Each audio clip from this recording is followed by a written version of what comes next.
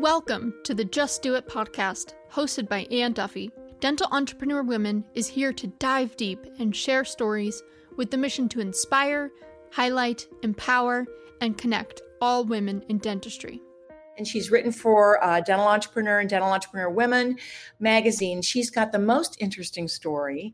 She's a practicing dentist, and you'll hear more about that. She's just an amazing mom of 2 children, a great wife. She does it all.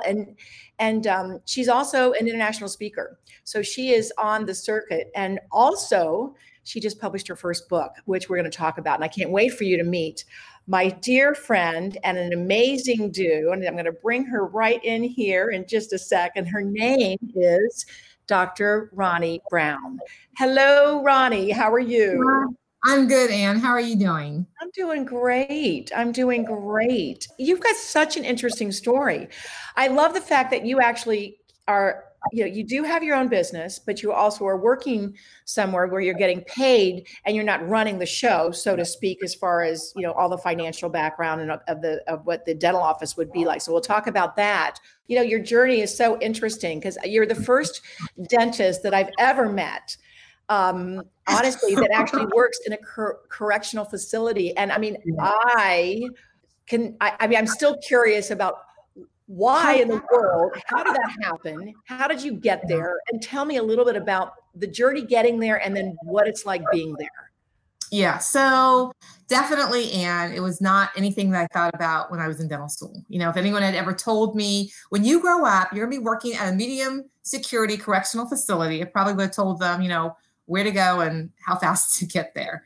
But in dental school, and I went to dental school in the 80s, late 80s, early 90s. The model of dentistry was you graduate from dental school, you associate for a few years, and you bought a practice. Mm-hmm. And as a dental student, I really knew that it didn't resonate with me. What resonated with me was when I would go out into the community, when we did our extramural rotations, and going out and working with underserved populations. That kind of fueled my passion. And so when I was sitting in my dental school classes and they were talking about private practice, I felt like a fish out of water. And when I graduated from dental school, I did a residency. And then I kind of forced myself into that box. I did associate and I didn't like it. It wasn't my comfort zone. It wasn't my passion. So probably maybe 4 or 5 years out of dental school, I decided I needed to really figure out avenues, opportunities that would get me back to a public health environment. And at the time, you go to the Sunday paper because there wasn't LinkedIn or Facebook or Instagram, right? So I remember I would scroll through the Sunday paper and I would just look for jobs for dentists. And one day there was a job for a dentist at the Sonoma County Jail. Now, I cut it out. I didn't even know where Sonoma County was. But it had to be in the Bay Area because it was a Bay Area newspaper. Yeah. And I said to myself, I'd never work at a jail. But I cut it out. I put it on my desk. And every time I walked past my desk, I would kind of create a reason of interest. Like, well, it doesn't hurt to call the recruiter. Or I know I want to make a change, so it might be good to practice my interviewing skills. So I called the recruiter and I really got interested in the position. And the night before my interview, I saw the movie Shawshank Redemption did you ever see that movie, Ann, with Morgan? Yeah. But okay, on purpose or just happenstance? It's just happenstance. Oh, wow. Okay. So as I'm driving up, the following day, as I'm driving up for the interview, I'm really kind of envisioning like a Shawshank Redemption. It's going to be really dark and dirty. It's going to break out during the interview. I'm going to be catcalled. I had all these illusions of grandeur, right? And when I got there, it was like a country club. It was very quiet. The floors were waxed and shiny. And I was escorted back. I never saw cages of people. I never heard anybody. I never saw an inmate. And I was interviewed. The interview went well. And then I was taken to the dental clinic. And I kind of thought the dental clinic would be some type of dungeon with rusty instruments, but it wasn't. And I met my dental assistant, who was like, had been in dentistry for like 50 years and was like super energetic. And I, at some point, pulled her aside and I said, what's it really like working here? And she said, Dr. Brown, this will be the best job you've ever had. Oh. It was 23 years ago. The best job that I've ever had. You know, I get to do dentistry. I get to work with patients that are very appreciative. Sometimes I'm the only provider of dental care for them. I've learned a lot about life being there. It set me on the map of understanding addiction and its impact on oral health. But I get to see interesting things. I get to hear interesting stories. I've got great cocktail conversation. I can, you know, every day is different. It's fascinating. It is absolutely fascinating. 23 years, Ronnie. I didn't realize it was 23 years. That's incredible. Yeah. And especially meeting you in person. I told you the first time I met you, I thought you were at least 6 feet tall because I saw your posing and all that. And I meet you and you're as big as a peanut. You're just this little teeny thing. You walk in. I mean, you know, I know you're mighty. Because I wouldn't want to try to knock you down, but it's almost like if I breathe really hard, you fall over because you're just as big as a minute too. So it's so neat. It just doesn't make sense, and yet it does make sense. Well, I think that the thing that has been really interesting is that, you know, the inmates are probably more scared of me.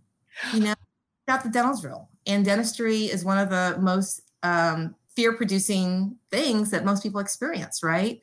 And so I've got, I don't want to say the advantage, but one, I am providing them a service.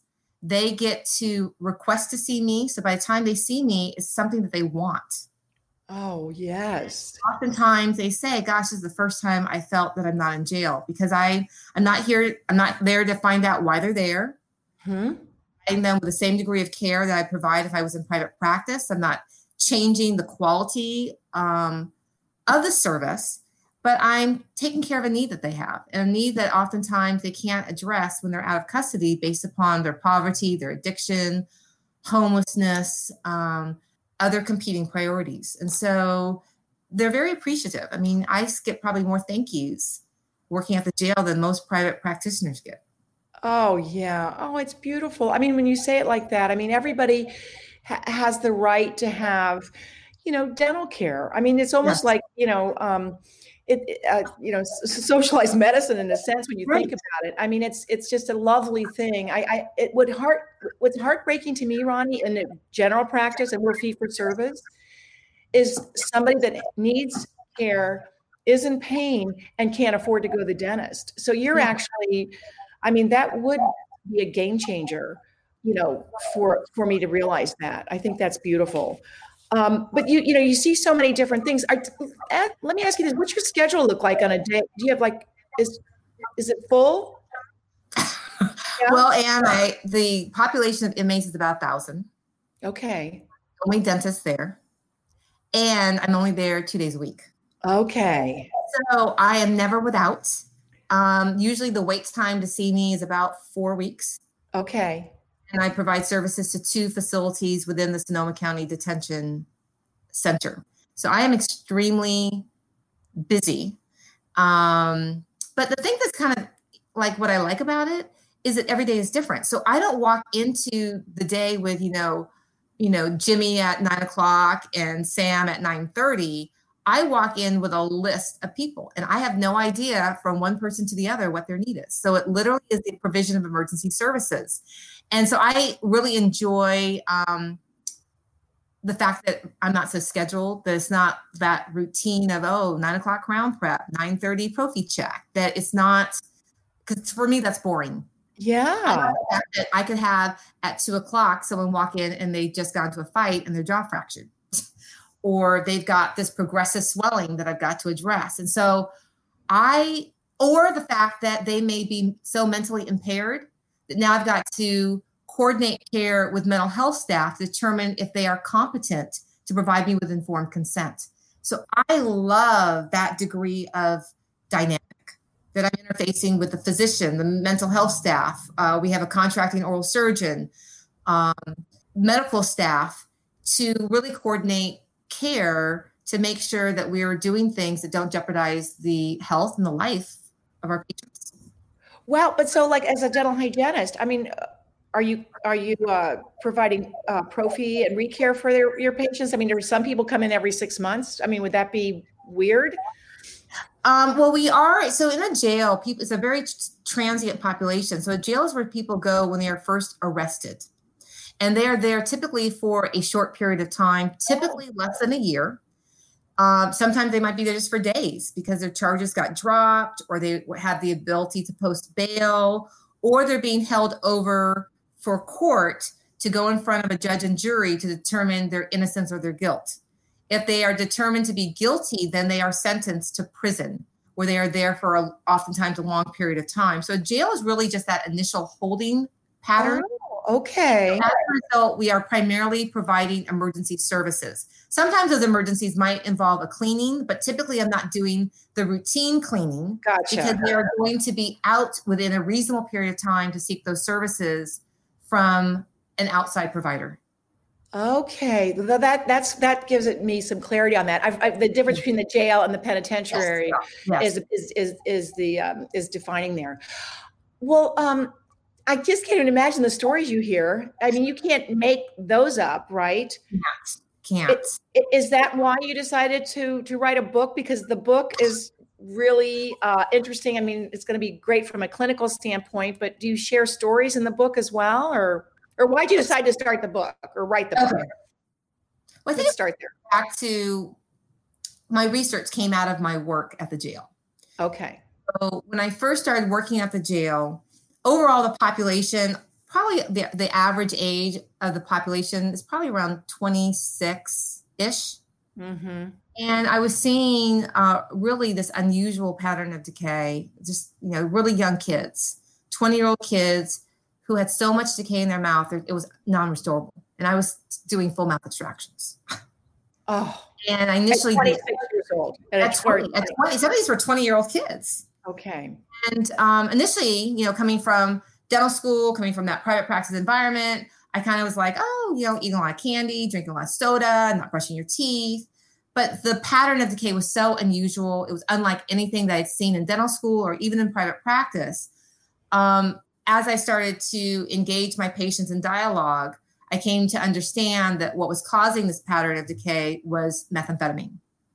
And so 10 years after working at the jail, I decided to go back and get my master's degree in public health.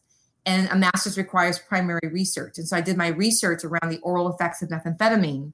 And I utilized my patients at the jail as my study participants. And I wound up conducting at that point one of the largest clinical studies on the oral effects of methamphetamine. And that research then got published a few years later. But in the process, and one of the questions I had asked my patients was, before they were my patients, they were patients of somebody else, right? Because they had been out of custody. And so one of the questions that I asked in my research was, when you had gone to your own dentist, had your dentist ever recognized that this was meth mouth? Had your dentist ever talked to you about the oral effects of methamphetamine? And only 6% of my study participants reported that they had ever received information from their own provider about the oral effects of methamphetamine, even though the majority had reported being to their own dentist within the last 2 years. Wow. And had obvious visible signs of methamphetamine use. So with that information, I understood that dentists were not either recognizing the oral effects of methamphetamine, or if they were recognizing it, didn't have the communication tools to have this difficult conversation with their patients. Mm-hmm. And so from that came the development of a presentation aimed for the dental team so that they could, once again, be better recognizers and communicators and treaters of patients who are using methamphetamine. But then over the course of the years, I had people like you tell me I needed to write. And I decided to, last summer, write the book. And the book is called A State of Decay, Your Dental Guide to Understanding and Treating Meth Mouth. Wow. And look at that cover. Oh my goodness. Yeah. Yes. A couple And things. that's one of my patients. That was a 40-year-old patient who was a software engineer using methamphetamine. Oh my gosh. I've goosebumps. I'm heartbroken for that person. And you know what came up for me on that also, Ronnie, is the fact that we're talking about in dentistry today, treating the whole person and the Right. world systemic. And so it's such a tough conversation to have with a patient in the chair if you recognize it. And, just think about it. I don't know if this could happen or not, but I mean, would it be possible for us to be able to thwart that person to continue that, maybe get that person help before they end up in jail and penitentiary? Yes, because that's, again, just heartbreaking. The people that are addicted are taking over our penitentiaries, it sounds like. And maybe we could have made a difference there. Yes. I hope there's help for us in that book when we're reading that. Tell me about what's in the book. So absolutely. I mean, I think you hit on all of the things. So in the book, I walk the dental team through the 3 steps, and I call them the RCTs. The 3 steps that are necessary to help a patient who is addicted. Now, of course, the drug that I'm talking about in the book is methamphetamine, but I think that this book pertains to really any type of addiction.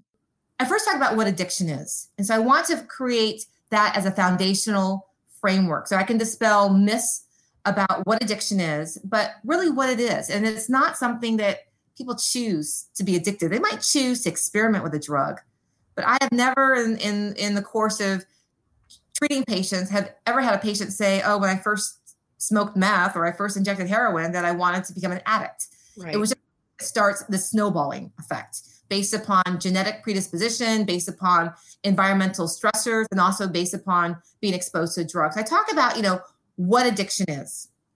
I then talk about how to recognize the physical, the behavioral, the oral clues specifically associated with methamphetamine. So I talk a little bit about the pharmacology, but I do it in a way that's very conversational, very easy to understand.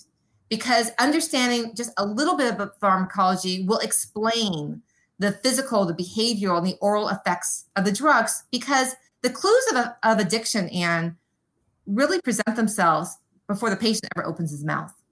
The clues of addiction are how the patient presents behaviorally. There's clues of addiction that you can see on the health history form. And so I identify what those clues are. And then I walk the dental team and the reader through the second step, which is how to communicate your concerns and your suspicions, because you have to communicate in a way that first manages your own emotional reaction to addiction, because we all have an emotional reaction to addiction, right? Yeah. We could have that reaction of denial, like, I don't have those kind of patients in my practice. They see Dr. Brown at the jail. But 1 out of every 10 Americans are addicted. So we do have these patients in our practice. It could be shame or embarrassment, like, I didn't want to say anything to embarrass Mary. So I just went ahead and cleaned her teeth, got her out of the office, even though I could smell the alcohol in her breath. Or we might have an emotional reaction of helplessness, like, well, if I do have a conversation and the patient acknowledges addiction, I don't have the tool set to help them. So I might as well not enter into that conversation. So we have to learn how to first identify, and I help you do that in the book, how to identify what your emotional reaction to addiction is. So we can kind of flesh that out and then talk about your professional responsibility. But then we talk about how you manage your own patient's perception of why you're having this conversation, because we don't want to have our patient perceive us as having these conversations because we're accusing them or judging them or even disapproving of them, right? So it's learning how to communicate in a way that balances your emotional reaction to your patient's perception. And I walk the dental team on how to do that. And I share my own stories of how I've been able to do that, and it started with me as a young dentist to acknowledging that I didn't know what I was seeing in my patient's mouth. And when I initially asked, maybe a few months into working, I said to the patient, what are you putting in your mouth? So many cavities. I wasn't expecting the patient to say, Dr. Brown, I use methamphetamine. And said, I use methamphetamine. I was so naive at the time, and I didn't even know what methamphetamine was. I thought is it some like GNC supplement? Yeah. Yeah. You know, and then I was like, well, once I realized it was a drug, I said, well, why do you use it? And so initially, Anne, for me, I learned about methamphetamine from my patients because there was research, there was no article. And I was amazed at how willing my patients were at sharing this information with me. At times, it was almost a sense of relief that someone wanted to listen to them without judgment, without accusation. They were curious, they were interested, with the whole point of trying to help them. You phrase the conversation with sharing your core value. You know, why we're a dental hygienist, why we're a dental assistant, that, you know, I'm asking you because I want to help you. And I understand that when my patients walk through the door, they walk in with their own experiences, their own challenges. And those challenges sometimes get in the way of me helping them get to that level of optimum health or getting them the smile that they desire. So the reason why I'm asking you if you've ever used methamphetamine is that this information allows me to help you achieve optimum oral health. It helps us get you to that smile. And is it that way? You've managed the patient's perception because you shared your core value of helping your patient. So I talk about that. I give a lot of examples. We talk about some do's and don'ts as it relates to, you know, not treating the intoxicated patient, how you have those conversations. And then I walk you through how to treat someone who does have meth mouth. And I'm not assuming that the reader is an empty slate. You know how to, you know, take an impression, you know how to do scaling, you know how to use a laser, you know how to do these things, but I'm adding additional strategies that are going to allow that treatment plan to be effective and successful. And also approaching a treatment plan with a high degree of caution if you don't have certain things in place, like you're not able to determine if the drug use is continuing or if the oral hygiene has not been corrected. And then I also provide resources of where you can refer your patient to get the help that's going to help get them on a road to recovery. Oh gosh, that's so there's a lot in the book. Well, that's rich though, Ronnie, because I mean, I think of like a particular patient that we've had in our practice that was bulimic, and nobody would bring it up. And it was upsetting to me because they were doing full mouth reconstruction and nobody was afraid. Everyone's afraid to bring it up. And I was like, oh my gosh, I mean, what comes first? And how do we, but it would have been so wonderful to have an open dialogue or a roadmap to start that conversation.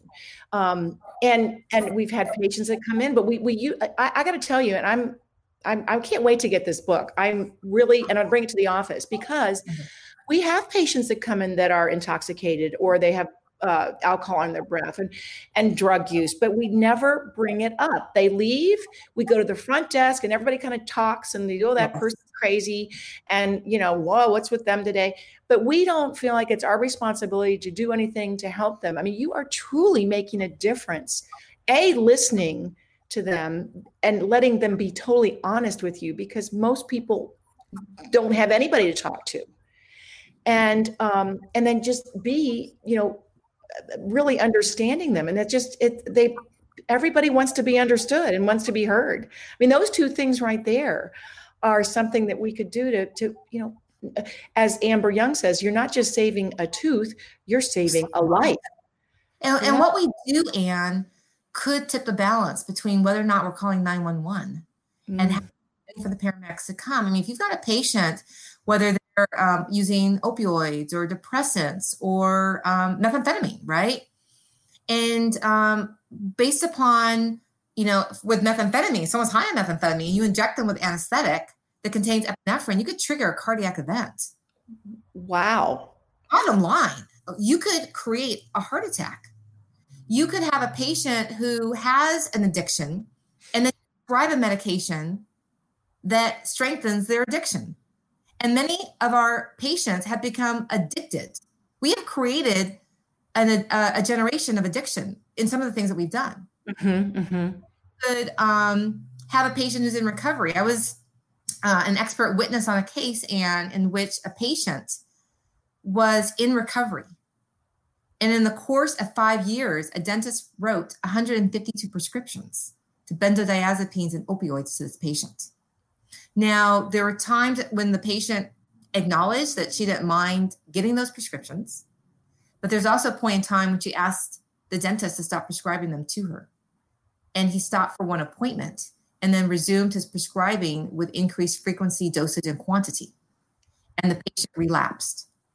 And this case was then referred to the Dental Board of California, and the dentist was determined to be grossly negligent in his prescribing practices, and he was forced to surrender his license. So this is what can happen when we don't have these conversations, and they don't have to be difficult. I really, in the book and even in the presentations, I walk the participant, I walk the reader through how to transform what you perceive to be a difficult conversation into one that can be comfortable and informative for both you and the patient. Mm-hmm. Because this is really not just the life and death of the patient, but this also is whether or not your treatment plan is successful, right? I mean, sometimes we're doing things that are not going to be effective, mm-hmm. right? Mm-hmm. You're going to do full mouth reconstruction on someone who's actively using methamphetamine. You're going to watch all of your margins deteriorate. Mm-hmm. Mm-hmm. But having that information and developing a better positioned treatment plan. Yeah. Is going to be much more rewarding and successful for both you as well as the patient. So I think the book is chock full. I have a lot of stories. I have a lot of vignettes. I think it's, I've previewed it with colleagues.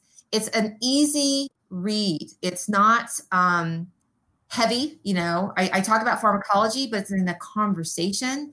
And I talk about why the pharmacology is important to know, how it is important to understand the physical and the behavioral and the oral manifestation. So, there's a lot of people on the lecture circuit who are talking about addiction and talking about pharmacology, but they don't tell you what to do. Right. Difference. I'm telling you exactly what to do.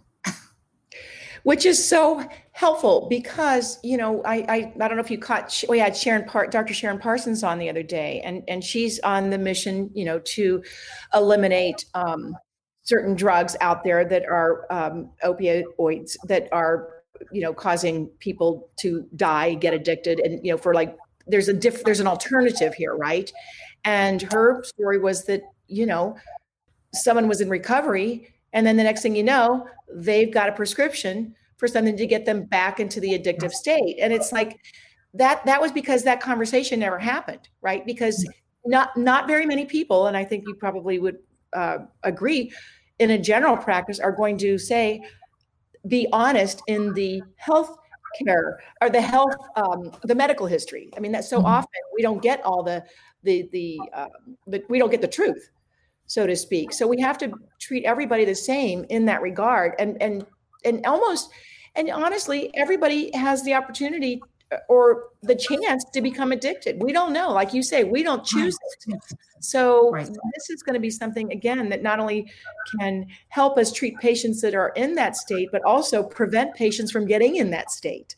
It's the awareness of that, I think, is just so, so important. And I love the idea that it's an easy handbook for us. It's easy. It's easy. It's an easy read. It's times funny, but it's an easy read. And I think in terms of looking at a patient's health history is, there's so many parts of the health history, right? Where patients don't answer it correctly. Are you taking medication? And the patient says no. And then you verbally ask them, they're like, oh yeah, I forgot I'm taking lisinopril. Oh, yeah. Right. And so, but, I have found it's really interesting, Anne, because my patients are kind of in a unique situation, right? Mm-hmm. They are in this holding pattern where they have not yet gone to court to determine their innocence or guilt. And I've got this question on my health history form. Do you have a history of substance abuse? And then if so, what type of drugs have you used? And I have little boxes, methamphetamine, heroin, alcohol, marijuana. Check. So that makes it easy, right? Yeah. 95% of my patients self-report a history of substance abuse. Now they're at a point when most of their crimes are because were committed when they were under the influence of a controlled substance.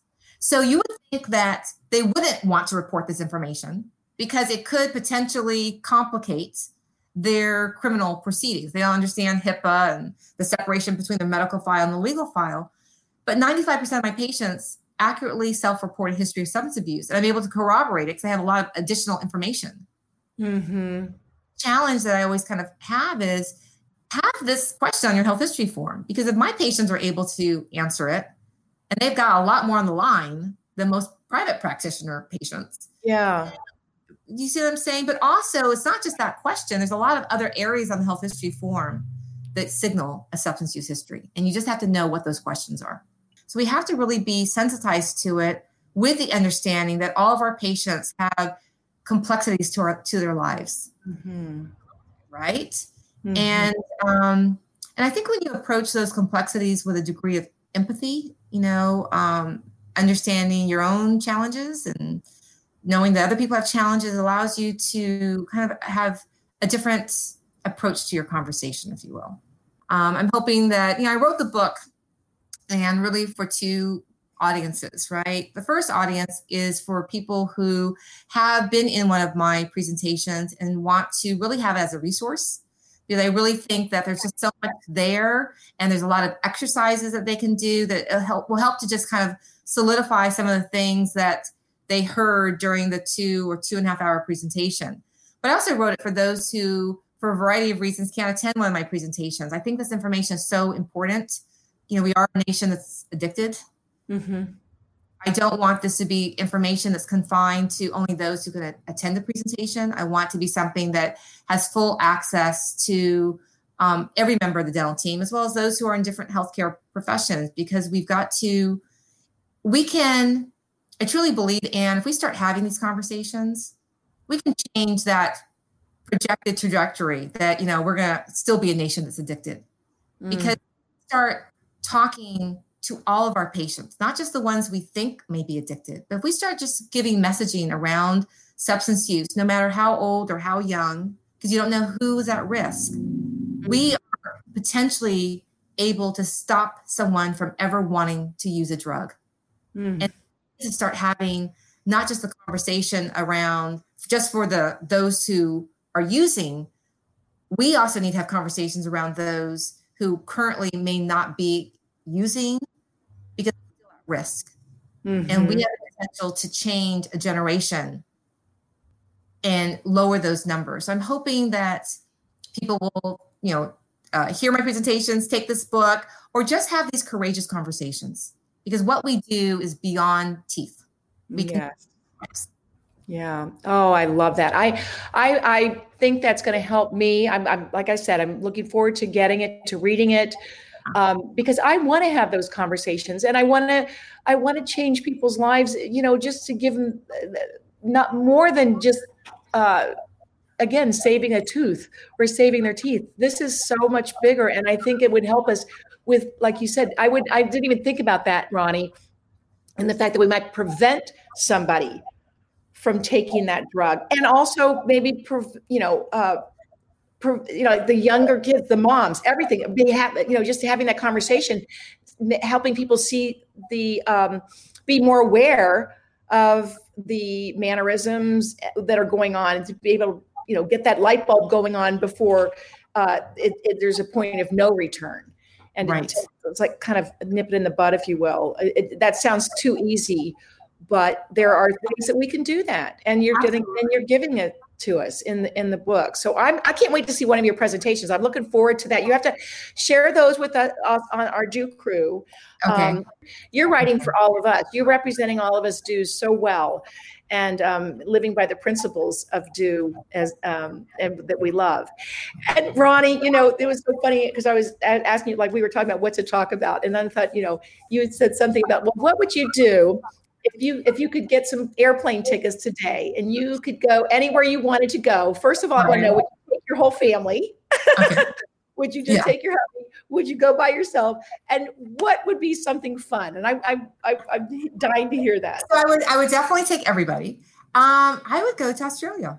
I've been there before, but it's funny because when I went to Australia, it was like literally right after 9/11. And I was so, have you ever gone on a vacation, but you were kind of stressed? Yeah, I have. I was in Australia really worried about work. And But I loved Australia. It was so beautiful. And we went to the Great Barrier Reef and we were in Sydney and Melbourne. And I would love to recreate that, but recreate it with I think my new mindset. This is just a new opportunity. This is a new time. And I would love to go back to Australia. Oh my gosh. I love that. That's such a good reason. And where would you go? Where would you go? Where would I go? Oh, I know. I would love to go to Eleuthera, which is in the Bahamas. I'd like to take my hubby and go there because we had 2 trips scheduled to go there. We rent a house right on the ocean with some dear friends of ours. And twice we got interrupted because we had a medical emergency and we had to cancel the trip at the last minute. So that's the one that comes to mind. But also, Tom and I were just talking, we have our children are all adults now. So what the next thing we want to do is get some great concert. We don't know who it's going to be. We want to see Tedeschi and Trucks, whatever. We were talking about that. Wherever they're playing, we want to just go and have all the kids come in and see a concert, have like an event. Because because they're all over the country. So we have a gathering place. But it does sound good, doesn't it? Just it's good to dream about that. So I'm just so thankful that you came on today. Thank you so much for joining me. Oh, thank you, Ann. Thank you so much for inviting me and for all of your support and your encouragement. Because, when we first talked on the phone and you said, I want you to write an article, you knew. I didn't know, but I was like, I kept trying to procrastinate that because it was writing is something that scares me.